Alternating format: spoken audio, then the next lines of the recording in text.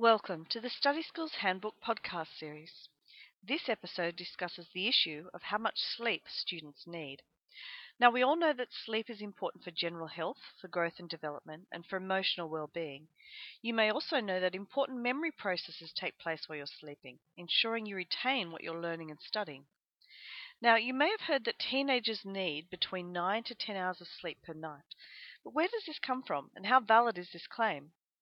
In 1980, Mary Cascardon of Stanford sequestered a group of adolescents in the university's sleep laboratory for several days, letting them sleep for as long as they wanted, up to 10 hours. She found that teenagers slept just over 9 hours, with very little variation. This single so-called naturalistic study is the primary basis for the adolescent sleep recommendation. However, other researchers argue that just because teenagers sleep 9 hours when left alone does not mean that this is the best thing for them. Just like letting people eat whatever they want is not necessarily the best thing for their health. So there's no definitive answer at this point in time. The amount of sleep needed by teenagers is actually very individual, just like it is for adults. It's probably safe to assume that adolescents need more sleep than adults, and that the average for most people is at least 8 hours of sleep per night. Pay attention to the signs and have students listen to their body. If they lie down in bed and fall asleep instantly, this is a sign they're not getting enough sleep for their body. It should take at least 15 minutes to fall asleep.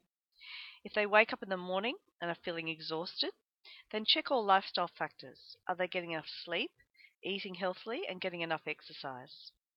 If teenagers are sleeping in for many hours on a weekend, unfortunately this does not mean they are catching up on their sleep. According to University of Texas Southwestern sleep specialist Dr. Gregory Carter, when we think we're catching up on sleep, what we're really doing is messing up our circadian cycle, the body's internal clock which dictates sleep patterns. Excessive sleeping in is in fact a signal that during the week students need to go to bed earlier. The aim is to work out the optimum bedtime so that the need to catch up on large amounts of sleep on the weekend is eliminated. Now, there's nothing wrong with having a power nap in the afternoon when students get home from school, as long as the nap is no longer than 40 minutes. A short nap can help students regain their energy levels and allow them to focus on the work they have to do that evening. However, a longer nap will also disrupt sleeping patterns. More on how to develop better sleeping patterns in the next episode. So all the best with your studies, and please join us again for the next Study Skills Handbook podcast.